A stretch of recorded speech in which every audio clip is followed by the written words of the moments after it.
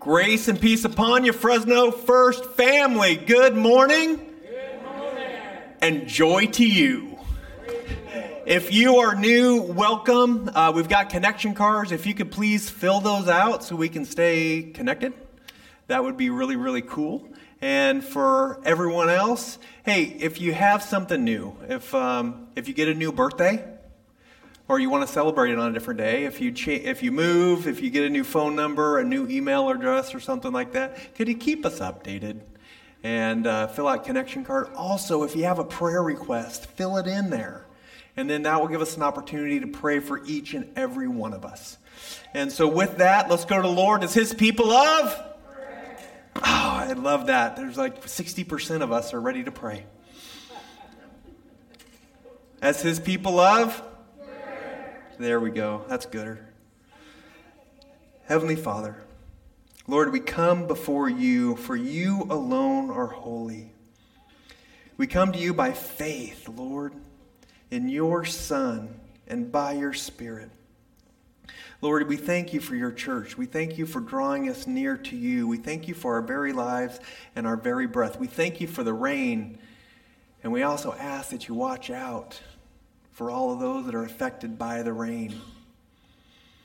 Heavenly Father, remind us frequently and often that you created us on purpose and for purpose. We offer to you our trials, we offer you our tests, we offer you our challenges, and we ask that you give us strength and persevere in our faith and to fulfill the promise in which you give us, that we would become mature and we would lack nothing. Lord, we ask that you forgive us when we feel like we failed or we feel like quitting, and help us forgive those that have quit on us, have hurt us, disappoint us, don't live up to those expectations that we set on ourselves and others. Remind us that we are to reflect you in all aspects of our life, not just once a week, but every moment, every day, throughout the year and all years. Lord, increase our faith and help us learn to rejoice. Help us learn to have joy through perseverance in those times when it gets dark. Lord, we ask that you bring a drummer to help us worship in song, that you would watch over and heal and touch those who are sick and hurting among us and in our communities, whether it's emotional, whether it's physical, or whether it's spiritual. Be with our leaders and guide them through your mercy. And we ask these things in the name of our Lord and Savior, Jesus Christ. And all of God's people said, Amen. If you are able, would you please stand as we go before the Lord and prepare our hearts to worship in song. So holy, holy, holy, Lord God Almighty, early in the morning our song shall rise to thee. So whether it's in the morning, whether it's in the afternoon, or whether it's in the evening, we have a song in our hearts that the Lord gives us. And we should lift that song up to the Lord, for that is a gift unto Him.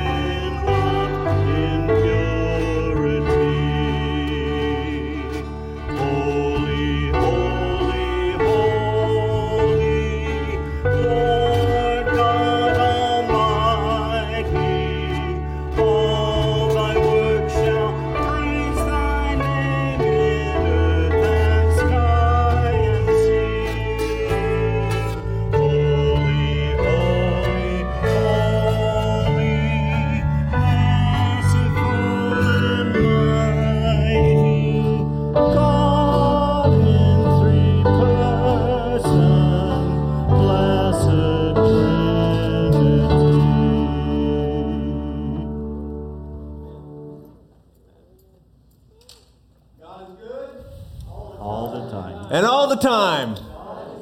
And it is good to worship in the house of the Lord. Amen. Because he holds the what? The victory.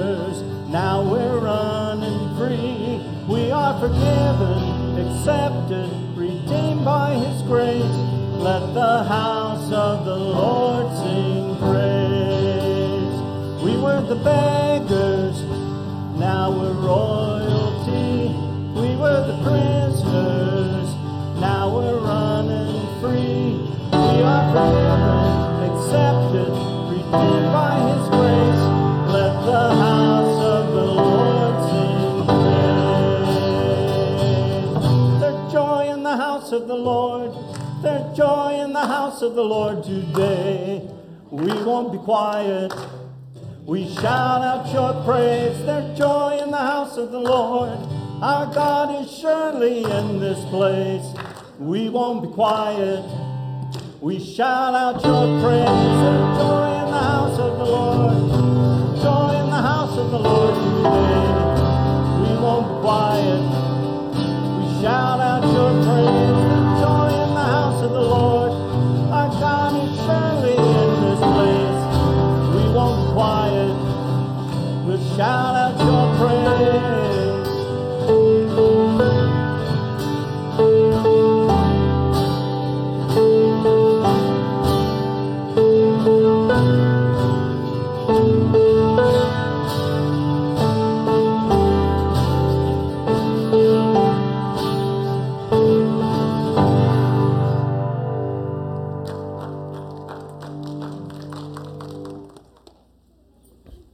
Amen. You may be seated. And you all know that you can use your hands like the whole time if you really want to. It's good aerobics. It's cardio. We're supposed to worship our God with our whole being. And so that's one of the reasons we stand. In our missions moments, I was just reading a story about Pastor Shauna McGarrah. And in the middle of the night, she was suddenly awoken by the Lord with this overwhelming burden on December 19th of 2022, just last year. And she was unable to escape this feeling of this need to reach out to the homeless in her community of Joplin, Missouri. See, it was December, and the temperature was starting to get colder, and the forecast said there was going to be storms, and it was just going to get worse. And she didn't want those that were the most defenseless in the community go without, with the cold temperatures and the impending storm. And this Holy Spirit wake-up call in the middle of the night led to Joplin's first permanent homeless shelter. And it opened on January 4th of this year, 2023. And the shelter is located at Joplin First Church of the Nazarene. And it's only open twice a week. It's not open all the time. It's open twice a week. And it's for the homeless population to get food, to get clothing, to get out of the elements, and to take showers. Pastor McGarrett was sharing that a couple of the guys came in and they were talking to her and they said, "We haven't eaten in 3 days." Another guy shared with the pastor, he goes, "I've just been eating out of dumpsters." Other people were sharing that everything they had got stolen. Others came in, they had nothing. And Pastor McGarris said that the church has a responsibility to, and they're called to love people in our communities, and the homeless are a part of our community. And then also beyond these necessities of food and showers and clothing and just getting out of the elements, the church has also gathered together and come together as God's people, and they're helping those without prepare for job interviews, to get IDs, to get driver's license, giving rise to job interviews. There's so many things we take for granted. So it's not just they're helping, giving a hand out, they're giving a hand up, because that's what compassion is. It's one thing to just be nice, but God calls us to be kind. And in that's the hard work. And then during the cold temperatures, when it's not unsafe to be out on the streets, they open the doors to be a warming center. That during the day or in the evening, whenever it is that they potentially could freeze to death, there's a refuge and a shelter within the walls of the church. So this morning, I want to lift up our sisters and brothers at Joplin First Church of the Nazarene, and that God would continue to bless their community through them. And so I ask that we pray. Lord, we love you. And we praise you for moving your body in Joplin to open their hearts and the church to the most vulnerable and forgotten and invisible of their community. That the church becomes a source of hope in a time of despair, a time of renewal, in a time of brokenness, a time of spiritual awakening, and a time of being lost in darkness. That the homeless community, Lord, would be embraced. And we ask you to continue to bless and multiply their efforts and their ministry to your glory, that lives would be saved and those saved would come to even greater knowledge in following you and be saved through and through. And we continue to ask that you can pour into Pastor McGraw and continue to give her vision and the strength to follow you and your will at all times. And we lift up our sisters and brothers that are doing your work, Jesus, as your hands and feet in the streets of Joplin, Missouri, and doing so in your name, and it's in your name we pray. And all of God's people said, Amen. All right, we're going to get back to aerobics, so everybody stand up if you're able to.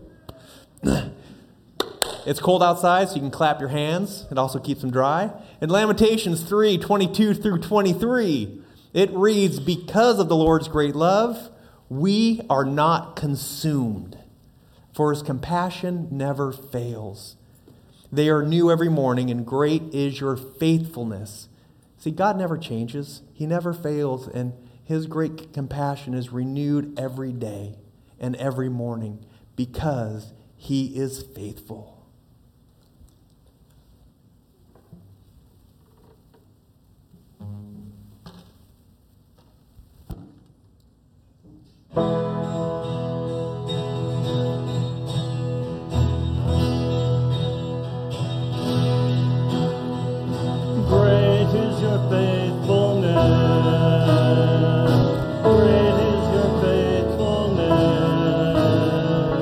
You never change.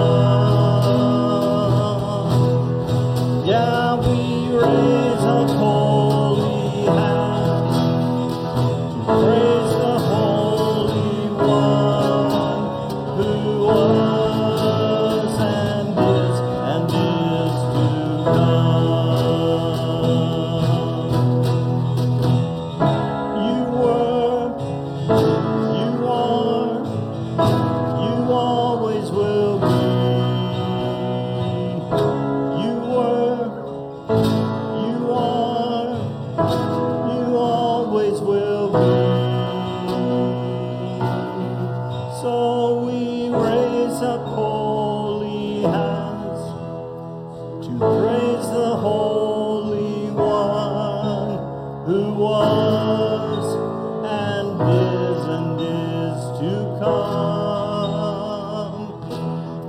Yeah, we raise up holy hands to praise the Holy One who was and is to come.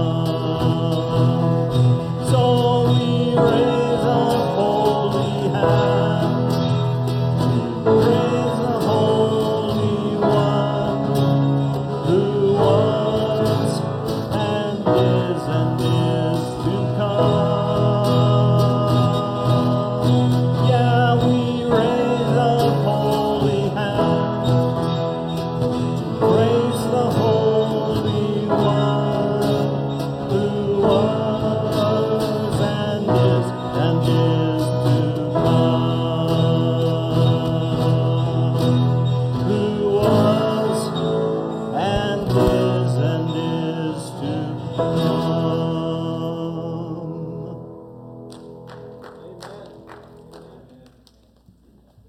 I have been crucified with Christ. It is no longer I that live, but he that lives within me. For the life I live by faith in the Son of God, who loved me and gave himself for me. You see, my faith, our faith, is based in Christ and Christ alone. For Christ is our life, he's our strength. And then going back to that first song, he is our song. That's right. Let's not forget. Amen.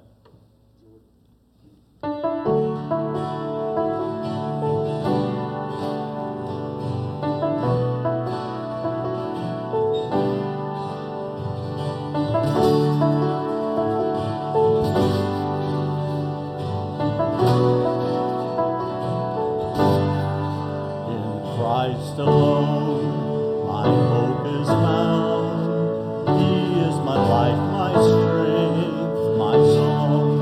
This cornerstone, this solid ground, firm through the fiercest drought and storm. What heights of love, what cliffs of peace, when fears are still, when striving cease. My comforter, my all in all, here in the love of Christ I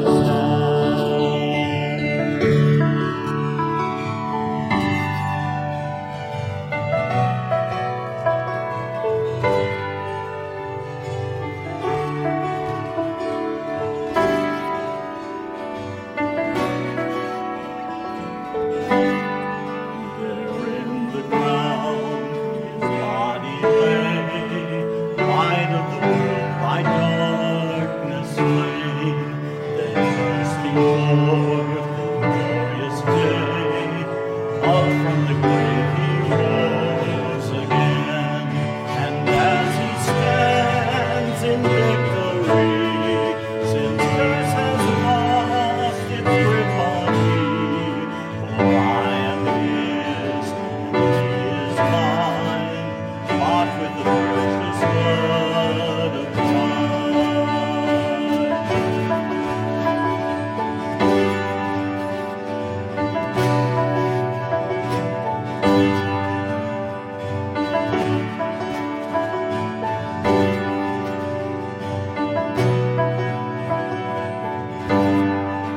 No guilt in life, no fear in death.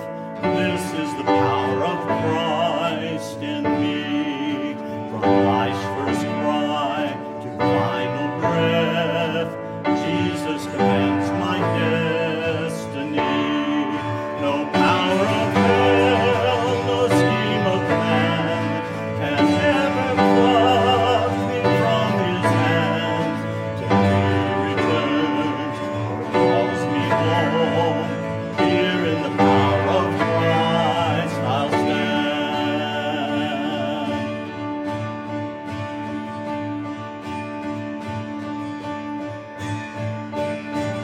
I find my strength, I find my hope, I find my help in Christ alone.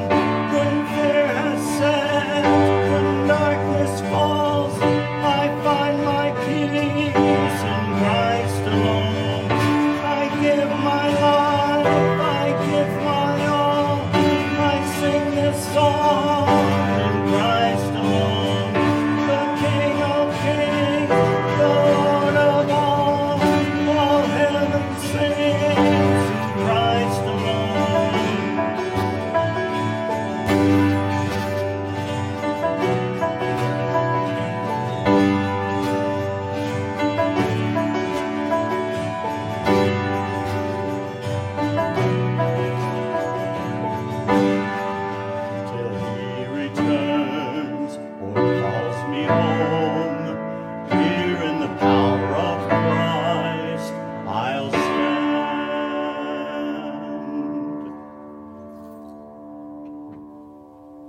You may be seated.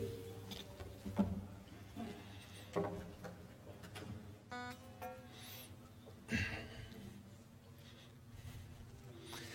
I'd like to ask Jordan to come on up and pray for our offering.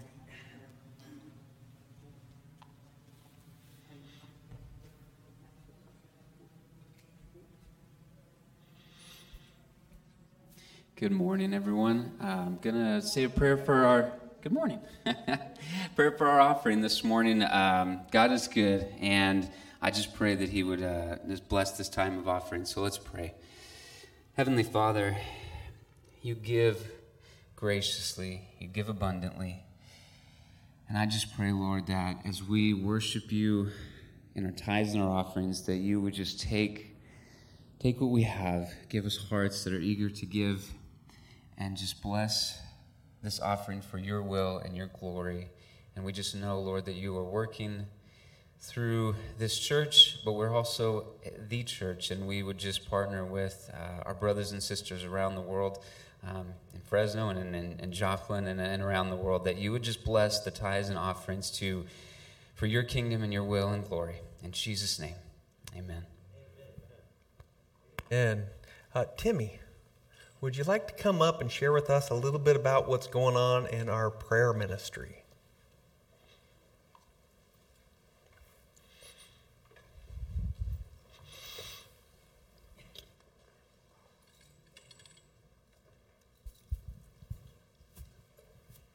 Okay, we take prayer seriously here at Fresno First, and one of the ways we do this is we have a very active prayer chain. We have a group of prayers who take your requests and bring them to the Lord. And over the years, we've had many, many requests lifted up and many praises for these answered prayers. And I'm sure that many of you sitting here now will say, yes, I remember when they prayed for me. This is a way of showing our church family that we care, that we love them, and it's showing that we believe in the Lord, and we are partnering with him. He lays the requests on our hearts, and we pray about that, and they go up, and he deals with us. And we are so thankful for that. So if you are interested, excuse my voice, if you are interested in knowing more about our prayer chain, please call me, give me a call, or catch me here at the church. Now, some people may not have directories, and I talked with Lori, and she's going to have some printed up next week. And you should know all the phone calls of the people here, so you can be able to call and talk to them. So if you have any interest at all, I'd like to answer your questions, and we would just really welcome you to us. Thank you.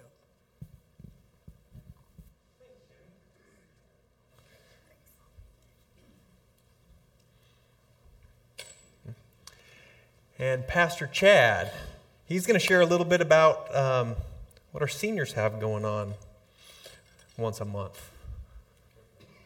Oh. On.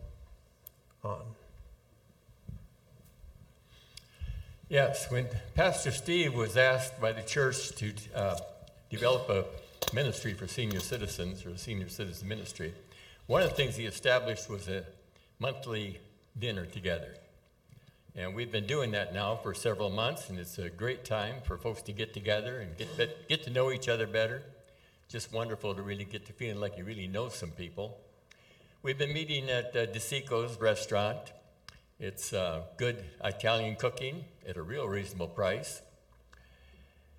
And we just meet there, and so far, been as many as 10 or 12 of us, usually about 8, sometimes 5. But we'd like to just invite everybody, all of you folks, if you feel like you're okay with meeting with older folks, 55 or so, or 86 like I am, come and join us. We just get together at the restaurant there, always fall into good conversation. We have a short devotional. It starts as soon as the waitress has taken all the orders. That way we're not interrupting anybody's talk, because we've been concentrating on her. And we make sure the devotion is over by the time the plates are set on the table. We don't want your food to get cold. And then after that, it's just good fellowship across the table. Talk with each other, get to know each other better. It's just a wonderful time, and a great time to be together once a month. So second Tuesday of every month, at 11:30 in the morning, and usually a Disecos. That will always be announced. Come and meet with us, and God bless you. Pastor Chad. And Jordan, why don't you come on up here? We got quite a few announcements, and then it's also we got some promises of announcements.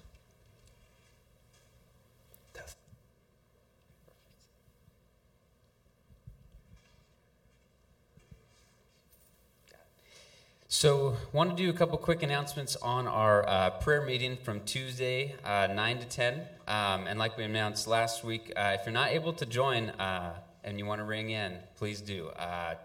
Fill out a connection card, get with Pastor Jason, and we can make that happen. So that's one. And then the other would be the surveys. So I apologize for this point, but just been a little bit of delay. We had the holidays and some sickness, but we are taking the surveys for the pastoral search, and we are going to wrap those up this month by the 29th. And I will be taking them to the district office and handing those to district office so Pastor Rob and team can facilitate those. So definitely an important note there, but just wanted to let everyone know. If you need a survey, just get with the board member.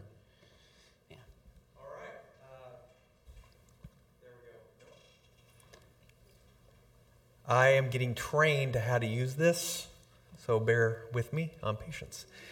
I want to piggyback on Pastor Chad real quick. And so I was talking to Pastor Steve, and he shared that the group that meets at the Chicos meets so regularly and is so, knows the staff so much that the manager came over and they prayed over her because she's going to have a baby.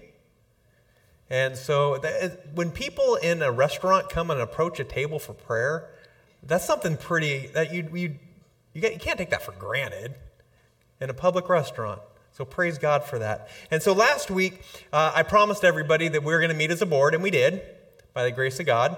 And I want to thank all of our. Can you just do this for our board members? It was almost a 4-hour board meeting, and we covered a lot of stuff. Lord willing, we'll never have that one long again. But we have some awesome stuff coming our way, and we needed to be all on the same page. And I wanted to go ahead and address this because awesome days are coming for Fresno First. Huge days are coming for Fresno First. And we're going to lean into God, and we're going to do it prayerfully, and we're going to do it mindfully, and we're going to ask for His blessing upon all we do. And that's what we did as a board. We aren't going to God and saying, this is what we're going to do, bless it. We're saying to the Lord, what would you have us do that you would be glorified in? And so Jordan and I are going to play back and forth. And so Jordan, you can go ahead right here. Thanks, Pastor Jason. Yeah, a long board meeting, but definitely got a lot covered. So we wanted to just do a couple of announcements on some upcoming items for the church. So as you know, we've done Grow Group, and Grow Group has been a book where we pick a book and we read it through the month, and then we talk about it. And I really enjoy it. It's just a good conversation, and we have to thank Pastor Chad for the book idea. I'm Blake, Jim and Casper. Casper and Jim. Yes, go to church. Jim and Casper go to church. Yes, so we're excited for that. We're going to start that again in March, and we'll do that in March, and then again in August and November, and then we'll get some more information to come. We'll get the books ordered, and then we'll have that. Time. Oh, books will be here next week. Cool. Thanks, Katie. See, we're a team. See, we already know what's going on. So yeah, we're really excited about that. All right, the second announcement, we're going to start a Bible study midweek. Woo! All right. Thank you, Shelly. Shelly will be there. And so it's going to be on Wednesday nights from 6 to 7, and it's called the Basics Bible Study, and it is basic, and it's not basic. It's broken up in 3 parts, and so it's probably going to take the better part of the whole year. We start in the Gospels, and we unpack the Gospels, and then we go to the Old Testament, and we begin to look at the Old Testament through the eyes of the Gospels. And we begin to see Christ and His coming into the Gospels through the Old Testament. And then we jump into the New Testament in Acts. We go all the way through Revelation. We don't hit every story. We don't hit everything. But we follow this theme of Jesus all the way through the story of God. So if you are a new believer, or you don't have a lot of confidence in reading Scripture. We're going to talk about how do you read your Bible, context of the Bible, who was it written when we read it, who first read it, who wrote it, why, what was the purpose of that book.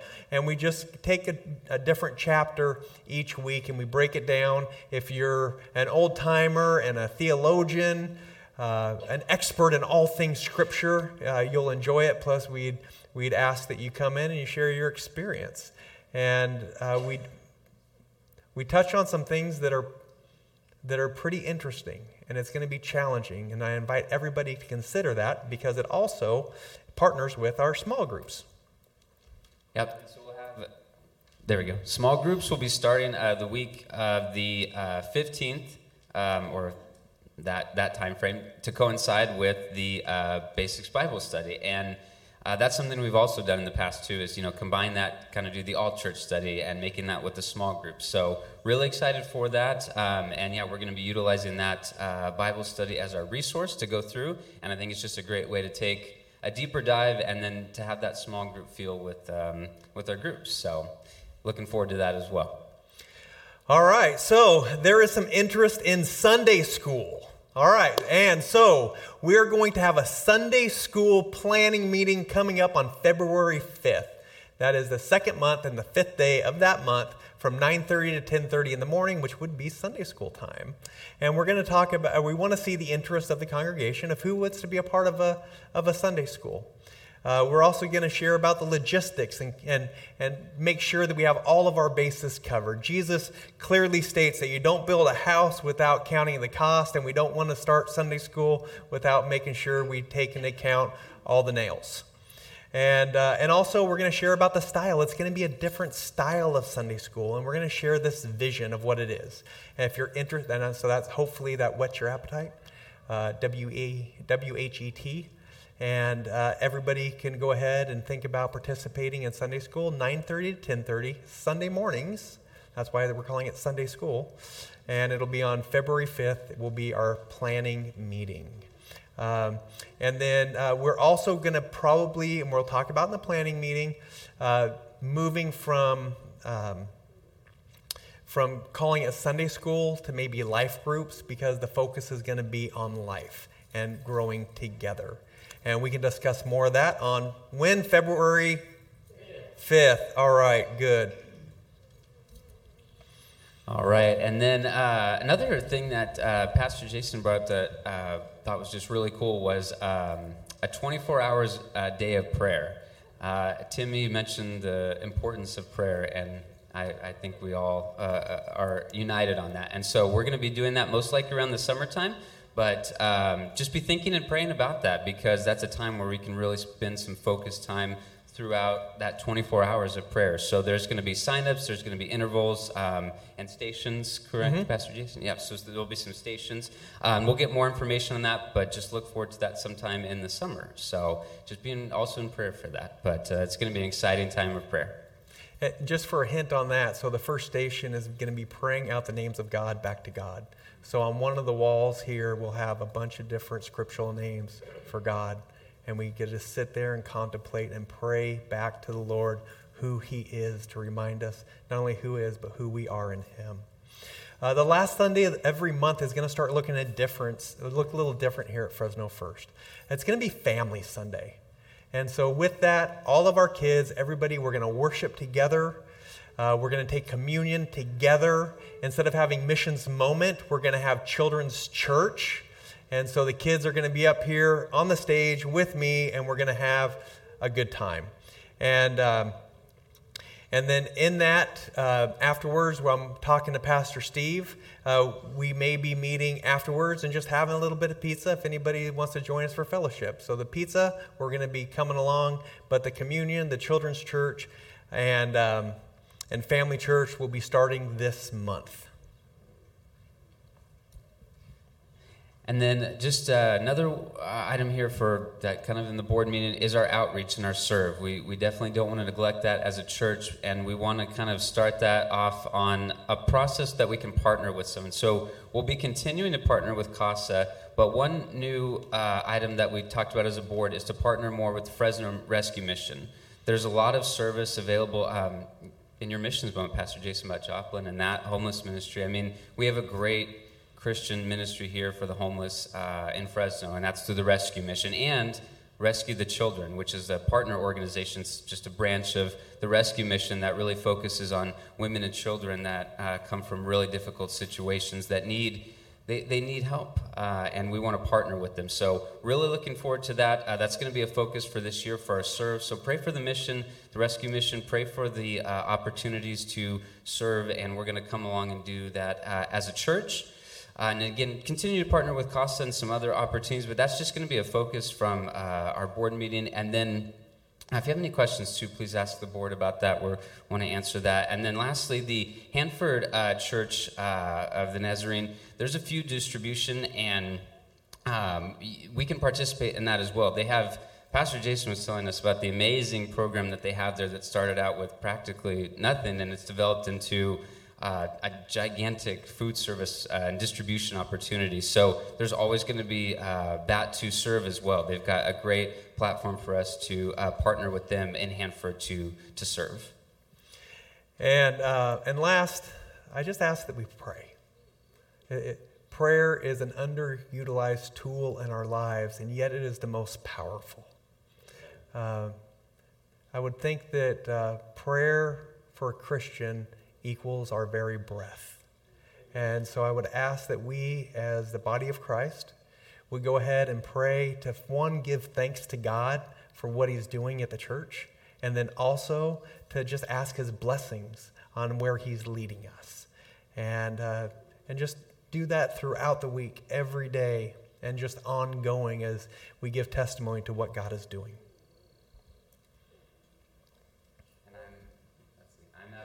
So now I'm going to pray and give it back to Pastor Jason. Thank you all. And just be in prayer for those items. Heavenly Father, we thank you, Lord, that you have given us a day to come together, to worship you, to be with our brothers and sisters here. I just pray for our pastor. I'm so thankful for the time that he spent thinking and praying through these ministry opportunities that you have. And I just am so excited for what you have to come, Lord. And I just pray that as we hear your word today, give us ears and to hear a heart that's open to what you would have for us. And I pray for our pastor, Lord. Just give him a peace and an assurance as he preaches your word this morning. And we love you in Jesus' name. Amen. Amen. If you have your Bibles or apps, we're going to land in the book of James, because we're in a series in James. And we're in James chapter 1, verses 2 through 4. And so I remember, and this is a true story, it's great. Shelly and I have these friends, and they've been married for 60 years, which is a long time. And we were invited to their 60-year wedding anniversary celebration. It was a great time. And I go over there, and I'm talking to the husband and the wife, and I go, 60 years of wedded bliss. And they laughed. And the husband said, well, 40. And the wife said, 45 max. And I said, of what? They said, wedded bliss. The rest has been tough. The rest was a challenge. The rest was a test. And it wasn't always easy. But we persevered, and we never gave up. It just reminds me of the vows that are taken often in marriage. It's for better or for, richer or, sickness and in. Yeah. Love, honor, cherish, and husbands, obey your wives. I wasn't going to go ahead and step into that. So that's a sermon for another day. Yes, love. Trials and tests and challenges are part not only of our life, but they're part of marriage, and that's a great example. And when we think about the longevity of marriage and the celebration, and oftentimes in weddings, there's on the dance floor, they call out every married couple, and they start a song, and shortly thereafter the song starts, the DJ begins to count upward, and has anybody been married for less than a year? And boom, people leave, and then they work their way up, and by the time people the DJ gets to about 15 years, half the floor is gone. Hey, Pastor. And yes, sir. Sorry, just one quick note. It's their 62nd wedding anniversary. I just want to tell everybody, today, 62 years ago, Mary and I were married. Woo!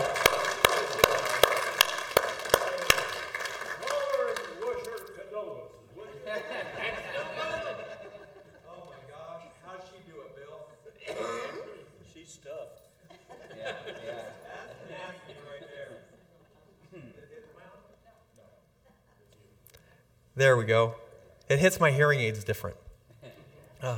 Congratulations. You know, there's nothing that's nothing short of a miracle of God's grace.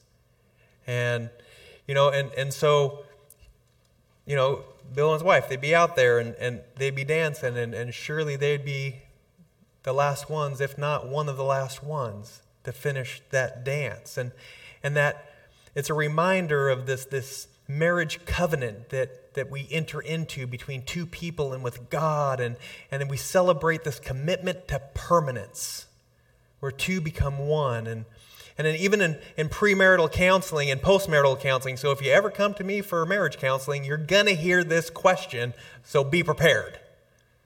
How long do you plan on being married? And I've heard a litany of answers. Sometimes the tension gets very thick in the room. We'll just leave it there.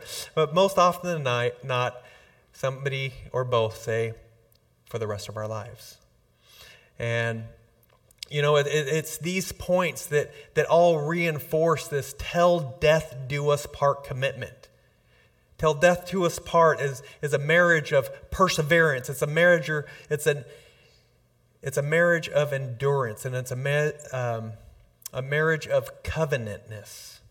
And so how does this look into our faith, and what does this look like regarding our faith? Because we are called by God to respond to God in a faith that's a covenant.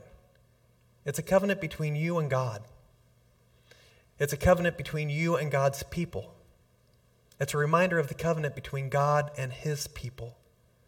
And it endures life's struggles, the tests, the trials, and the challenges.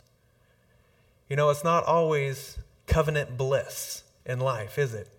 You know, and in that faith, and we're responding to God, it teaches us to cooperate with others, and we learn as Christians to have a mindset of play nice with others, even when others aren't playing nice. And it recognizes also that maybe we don't have all the answers. Perhaps God put us together in this family that he designed by his own making. That when we don't have the answers, someone else does. When we don't know what to do because of the challenges we're going through in life, somebody else has already entered into them. And like a wedding couple that enters into covenant with God and each other, we as Christians enter into covenant with God and each other.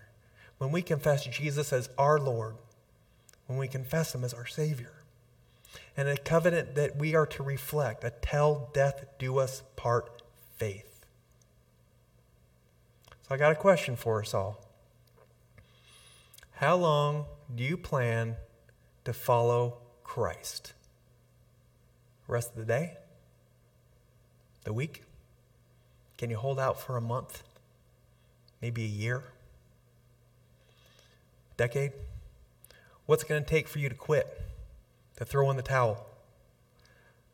How committed are you to persevere in a till death do us part faith that leads us to the fullness of God, to understand, to experience the promise of God, a faith that lacks nothing?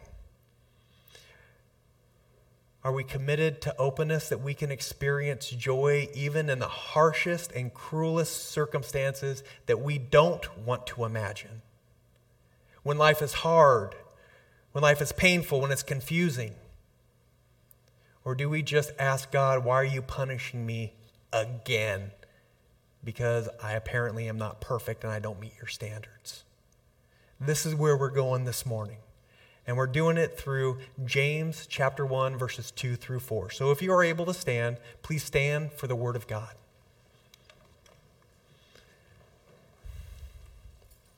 James 1, 2 through 4. Consider it pure joy, my brothers and sisters, whenever you face trials of many kinds, because you know that the testing of your faith produces perseverance. Let perseverance finish its work so that you may be mature and complete, not lacking anything. This has been the word of the Lord. Thanks be to God. You may be seated. See, James begins this letter and he writes it to the whole family of God. He writes it to who? us, brothers and sisters. He reminds us of that family tree that we belong to by faith. And that, and as he writes it to the scattered and persecuted people that we covered and talked about last week, he reminded them that they're not alone, that they're part of a family, even those that they may never see again, because they belong to the family of God. And also that it's a reminder that their actions represent something far more greater, far more larger and grander than themselves. That how they talk, how they live, how they interact with each other and others, everything represents that family of God. And they are to do so as brothers and sisters, because those around them in the towns in which they're living and hiding and being persecuted, they're watching them, thinking and wondering, how long are they going to hold out? When is enough enough? How are they going to respond when the pressure really, really goes? Everybody knows that, how a diamond's made, right? You take the dirtiest of coal, you put it under pressure and time, and out comes a diamond. That's kind of what James is talking about today in a death do us part faith. See, there's this football player, high school player, and CIF championship. We were talking about CIF football this morning. And this kid, he played his heart out. He played well. He didn't really mess up at all. And they lost. So after the game, he starts walking to, after the locker room, he starts walking over to the car. His family's over here waiting for him. He's got his jersey on, his pants on. He's holding his shoulder pads. He's got his helmet. He said a very not good word, and he throws his helmet against the fence. And then here comes Grandma. She walks over, she puts his arm around him, and she says, I love you. And you played hard. You gave everything you had on that field. And I am so proud of you, grandson. You have no idea. And I just want to remind you and to just don't forget one thing, is that every action you take represents all of you and all you take with you. You see, that jersey that you're wearing represents your team, your school, and this community. That name on the back of your jersey represents your family, which includes me.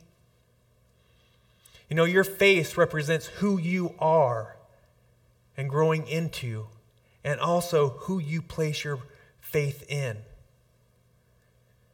See, when you played your best today on that field, win, lose, or whatever, it showed respect to all those you carry with you. It showed respect to yourself, to God, to your family, to your faith, to your community, to your team.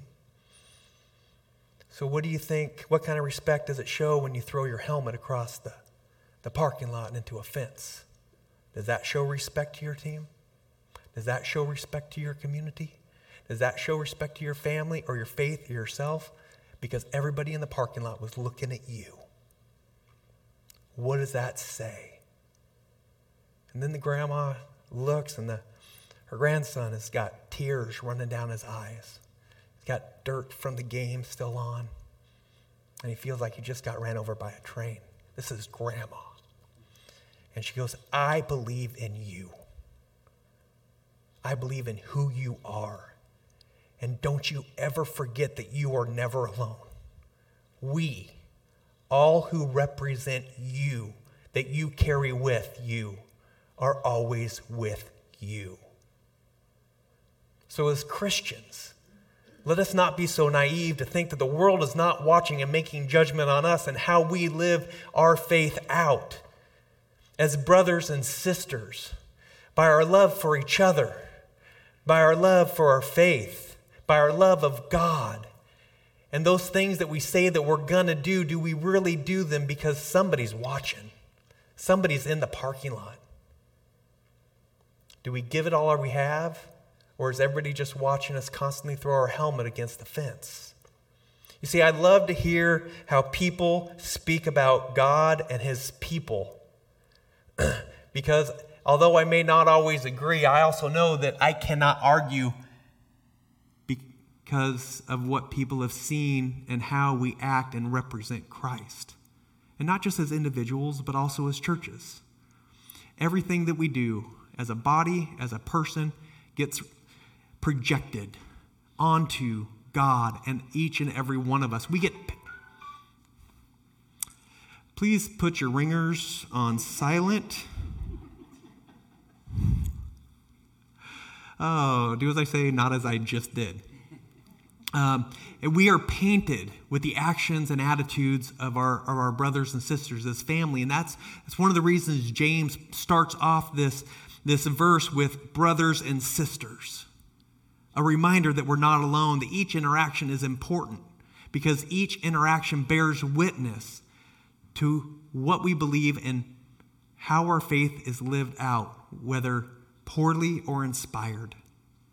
When we interact with each other in our homes, in our works, in school and family and friends and hobbies and whatnot, even the way that we drive in our community, it reveals if we have integrity or dishonesty, and allows people to make a general statement about our belief, and they hold that general belief upon all of us.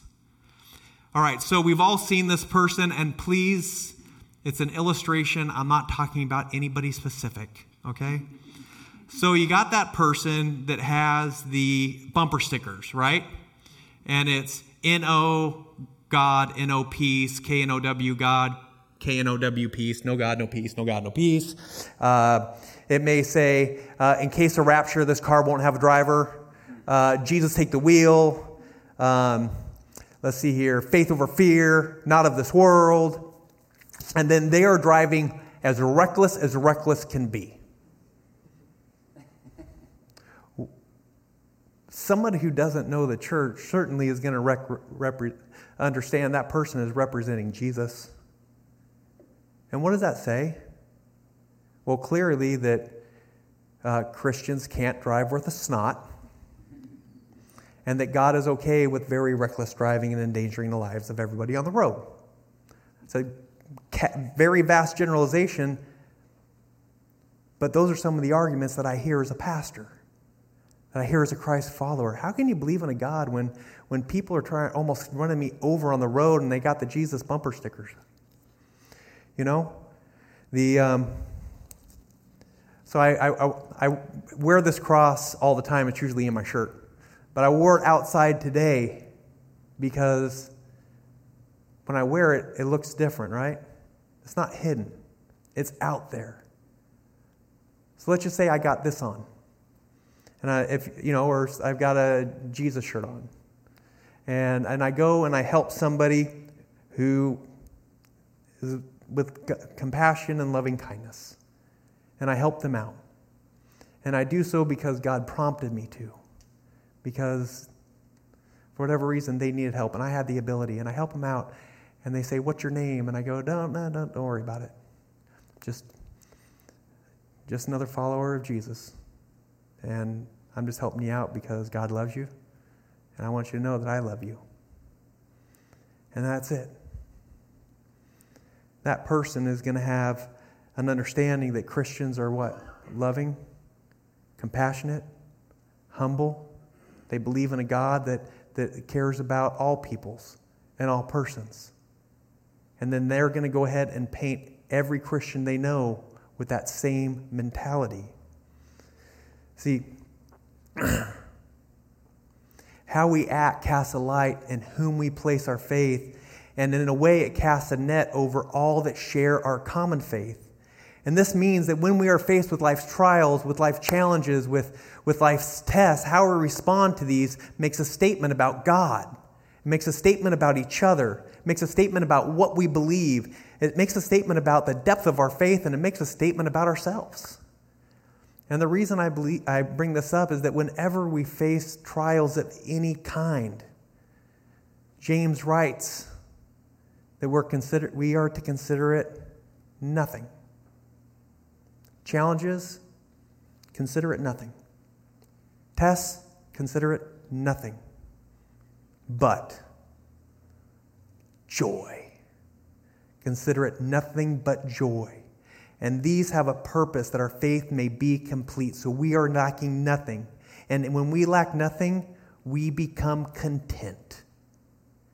See, joy and a complete faith are not only for us as individuals and personal, but they're also for a communal response, a global response, a church response, like Joplin. And it's a reflection of who we represent, that we are the people of God as brothers and sisters, as sisters and brothers, and we together are going to reflect God's family characteristics because we're part of His family. It's written on the back of our jersey. It's written in the way that we speak. It's written in the way we act. St. Francis of Assisi said, share God at all times, and at a last resort, use words. You know, a response to God and His faithfulness that sustain all of us, even during the darkest times, is when we consider joy. May we think of joy as simple contentment in whatever present moment or circumstances we find ourselves. That's where joy is found, in simple contentment. And understanding even the darkest or best of times, doesn't matter the circumstances we find ourselves, that we are content and with Christ and persevering, that we will lack nothing. And we have to remember that joy is a gift of the Spirit that we read in Galatians 5. It's a fruit of the Spirit. There's love, peace, patience, kindness, gentleness, faithfulness, self-control, and joy. Thank you. Joy. Joy is contentment in the fruit that God gives us when we give our hearts and lives over to Him. And God does this for each and every one of us as sisters and brothers because we are united in Him. See, Jesus states that all who know and do the will and Father are His brothers and sisters. That's what Jesus said. And now James is saying something very similar. And that's just kind of cool. You know, the other thing is that, are we all going to agree? Anybody have brothers and sisters? Just raise your hand. Did you ever fight? Yes. We fight. We disagree. We argue. My little brother once hit me upside the head with a huge piece of granite and almost knocked me out. And as I'm chasing him to kill him, he crawls under a desk that my mom's in with one of those corded phones, you know, the old school dial phones, and then looks at me and laughs, sticks his tongue out, and then my mom, of course, thought it was my fault that he's scared, and I got blood coming out of the side of my head. So we don't get along, right? And just I'm reminded that like years ago, I'm not going to say which one, but our two sons, we got two of them, and one of them in particular was having an incredibly difficult season of life, going through trials and tests and challenges. And he is a young kid, and he was having a particular hard season, and a particular hard week, and a particular hard day, at a very particular hard dinner. And he was not content, we'll just say that. And he was not happy. And we were sitting there, and he was kind of refusing to eat his vegetables. And I've learned a lot more as a dad. I don't respond like that. I said, we're going to sit here. I'm going to sit here with you unless it's all night, and you're going to eat every one of those vegetables. Did you understand me? Because your mama made them. And he looked at me, and he said, I quit you. It wasn't really funny that night. But my immediate response is, you cannot quit family, so eat your vegetables. And he did. He ate them all right there, and then he went and threw them all up. I'm going to call that a win-win situation. And so later on, you know, just like I quit you became synonymous with you can't quit family. And so no matter how tough it is, no matter how much you want to quit, you can't quit family. You can't quit God. You can't quit your church. You can't quit your brothers and sisters. You can't quit yourself, because you can't quit family. And that's what it takes to have a death do us part faith. And when we don't quit, when we persevere, we begin to see the best in each other, even when it's tough. We invest into each other even when others don't want to be invested upon. And we love one another even when others are not lovable. And remember that we can't do any of that without God. And it also means that we need to see the best in ourselves. We need to invest in ourselves. And we need to learn to love ourselves, because God sees the best in you. God invests in you. And if no one has told you today or recently, God loves you and I love you, and you're worth it. You see, when we face trials, we want to know that even when the whole world is against us, that we are not alone. You are not alone. I am not alone. We're not alone. And we live into a purpose of persevering and growing in our faith, that we hopefully grow older and wiser, and we do so together as a church family. And then James goes on to say that, that whenever you face trials of any kind, and it's not if or might or maybe, it is whenever you face trials of any kind. And the current of this understanding is that we can expect trials, because James is speaking to those that are being persecuted because of their faith.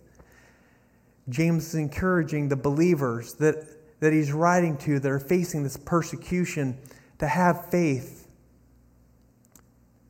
not despite their faith, that they are to respond to God in all of life's situations. And the Greek word that James uses for trial is parosmos, and it means to be put to the test. And then when you combine the put to the test with the phrase of many kind, and in the Greek it's many colored, diversified, complex, as well as any and every kind, what we see is this catch-all phrase that James is giving us is when you fall into a situation that tests your faith, no matter the form in which that test, that trial, that challenge takes, be content. Consider it joy. And it covers all areas of our life when we think about the contentment. For example, it's almost tax season. When we're doing taxes, do we cheat on it? No. But it's tempting sometimes. We've got to ask ourselves, are we content to go ahead and pay our taxes? When someone accuses us of doing something wrong, do we respond in kind or not? Are we going to persevere through it? You know, what about when you have a commitment and then something funner comes along? Do you lie? Well, not. Do you get out of it? Maybe stretch the truth a little bit just because you don't want to do the thing you committed to because this other thing sounds so much better? You see, when we persevere, when we maintain integrity, when we hold to rigorous honesty, we understand that trials are a part of life and they have a purpose to bring us joy. And that every interaction, every trial, test, and challenge, and every circumstance is an opportunity to reveal growth in our faith that we may experience joy. And you know what? Joy is a promise of God. And it's a promise that we will have nothing lacking in our faith by God if we persevere. And that means even when we fall on our faces, and I'm just speaking to me, that I fail, and I probably fail more than I ever succeed, but I've understood that in every single failure there's an opportunity to learn. And if I can persevere through that learning, then maybe next time when I'm faced with a similar trial, test, or challenge, I'll do a little gooder, and I'll respond a little more joyfully. See, whether or not we admit it, when when we complete a task, whether it's at work or home or wherever it is, we are being tested. Parosmos. Think of it. You get assigned something to do at work. And then when you're done, your boss and coworkers are like, hey, great job. You just got tested. And doesn't that make you feel good? Because you gave it everything you got. Or say you're at home and you cook a meal and you look around and everybody's just scarfing it down. And you hear like, maybe a little burping. And then somebody gets seconds. Makes you feel good. You were tested. You see, testings are a part of life, and how we respond in and through the test express our faith. Tests aren't bad. Tests aren't good. They're a progress report. Tests are not our identity in Christ. But sometimes doesn't it feel like that? When we're up on a challenge, we don't meet that challenge, and then we feel like a failure. We want to quit. Maybe we do quit. And when we do that, we close the door on growing in our faith, and we close the door on experiencing a joy, experience a promise of God because we didn't persevere. See, James's statement echoes that of Jesus on Sermon on the Mount. Consider it joy when you are feeling spiritually inadequate. Joy when you are grieving. Joy when you are timid, and joy when you are crying out loud to God. And consider it joy when you're insulted. Because Jesus says that these are the moments of blessing. And they are opportunities to reveal Him through us in our faith. And that only happens when we persevere. And when we persevere, we experience joy. And when we encounter trials and testing, we sometimes make the wrong assumption that because we're going through an especially difficult time or a difficult season, God is out to punish us because we didn't quite cut the mustard. We didn't meet the standard. We're not holy enough. We're not perfect enough. We just kind of screwed up, or we turned the wrong way. We should have taken the off-ramp, and we're still going down the road. And then we begin to embrace fear. Lord, I don't know what's going on, but why are you punishing me? And all this is happening. I don't know what will become of me. Yeah, I screwed up, but why are you doing this to me?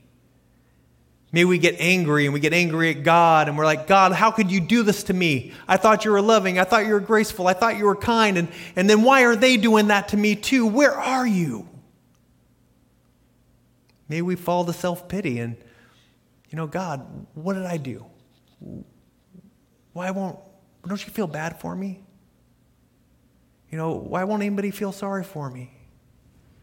Maybe it's envy, and how come they're not getting your wrath like I am? How come they're not getting punished like I am? Why do I always get the short stick? Why aren't they suffering like me? And then confusion. God, why is this happening? Where are you? You're silent these days. When I talk, I don't even know if my prayers can hit the ceiling. Sometimes when we think about this, there's Dwight D. Eisenhower had a saying. He says, when you find yourself in hell, keep walking. Keep persevering. Don't give up, because the light is on the other side. And then maybe we can also consider that when we're faced with these tests and these trials and challenges, maybe it's not about me. Maybe it's about us. Maybe these trials and challenges have a purpose, and they allow us to experience something, experience the fullness of life. And maybe it's also for me to understand that when we face trials, we do it together. We do it as a community, as a church family. And then when someone else has a similar trial or challenge or test, then maybe I can be of service to them and walk with them and help them through their hell that they're living through. And when you do that, guess what? You're keeping your eyes on Christ. And there's something that we experience that hopefully everyone here gets to experience. Joy. Have you ever watched a child learn a new skill? There's a lot of frustration. They want to give up. And often we don't let them. And every single time they accomplish a new skill, there's more and more joy. And it could be, hey, where's your nose? That's not your nose. That's not your nose. That's not your nose. That's your nose. Good, you found your nose. Tying shoes, drinking from a cup without spilling, walking, learning to go to the bathroom in a toilet is an incredible skill. Think about it. You know, these are all tests and trials that bring joy. And it's joy to the child, joy to the parents, joy to the family, and joy to all of us.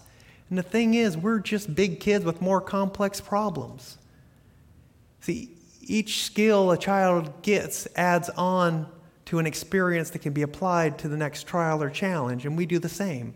That every trial, challenge, and test allows us to increase our faith, that we have a goal that our faith would be complete. And it gives us an opportunity to grow in our faith if we remember to persevere. Because James moves on to say, to let perseverance finish his work so that you may be mature and complete, lacking nothing. There is no such thing as a stagnant Christ follower. We are either growing in our faith or our faith is dying. There's no middle ground. That's it.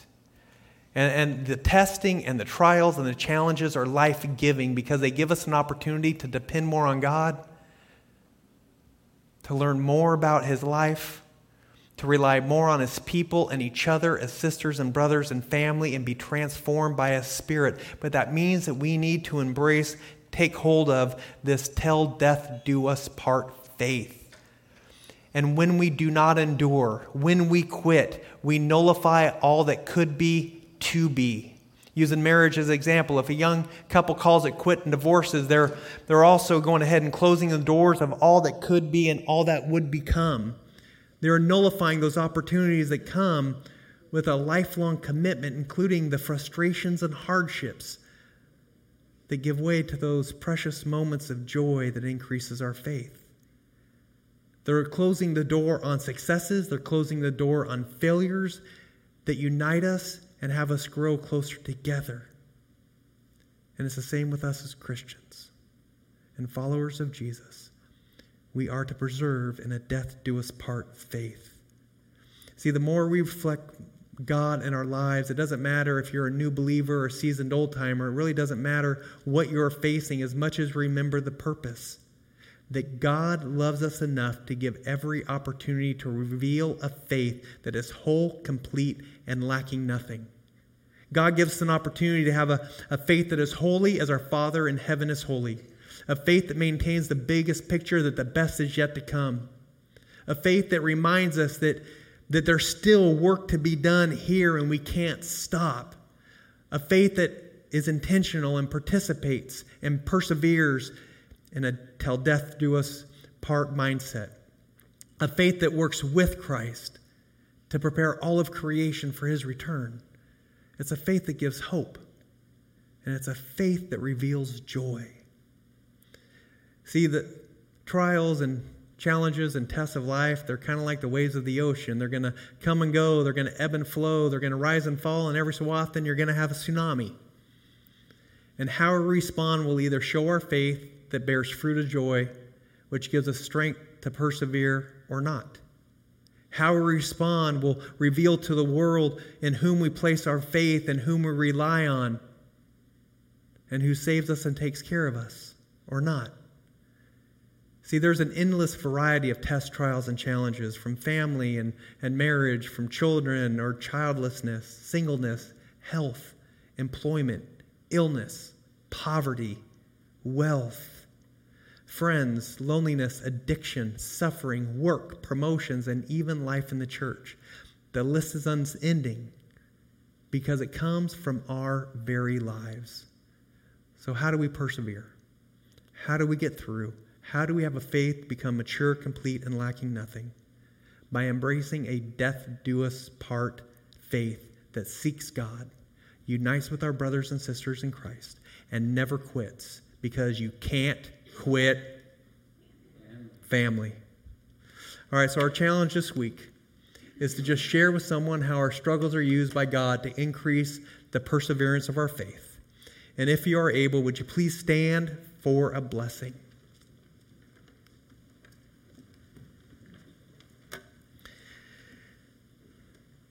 May you lean on God and each other more and more as you face trials. May you persevere when you feel you cannot. May you grow in faith.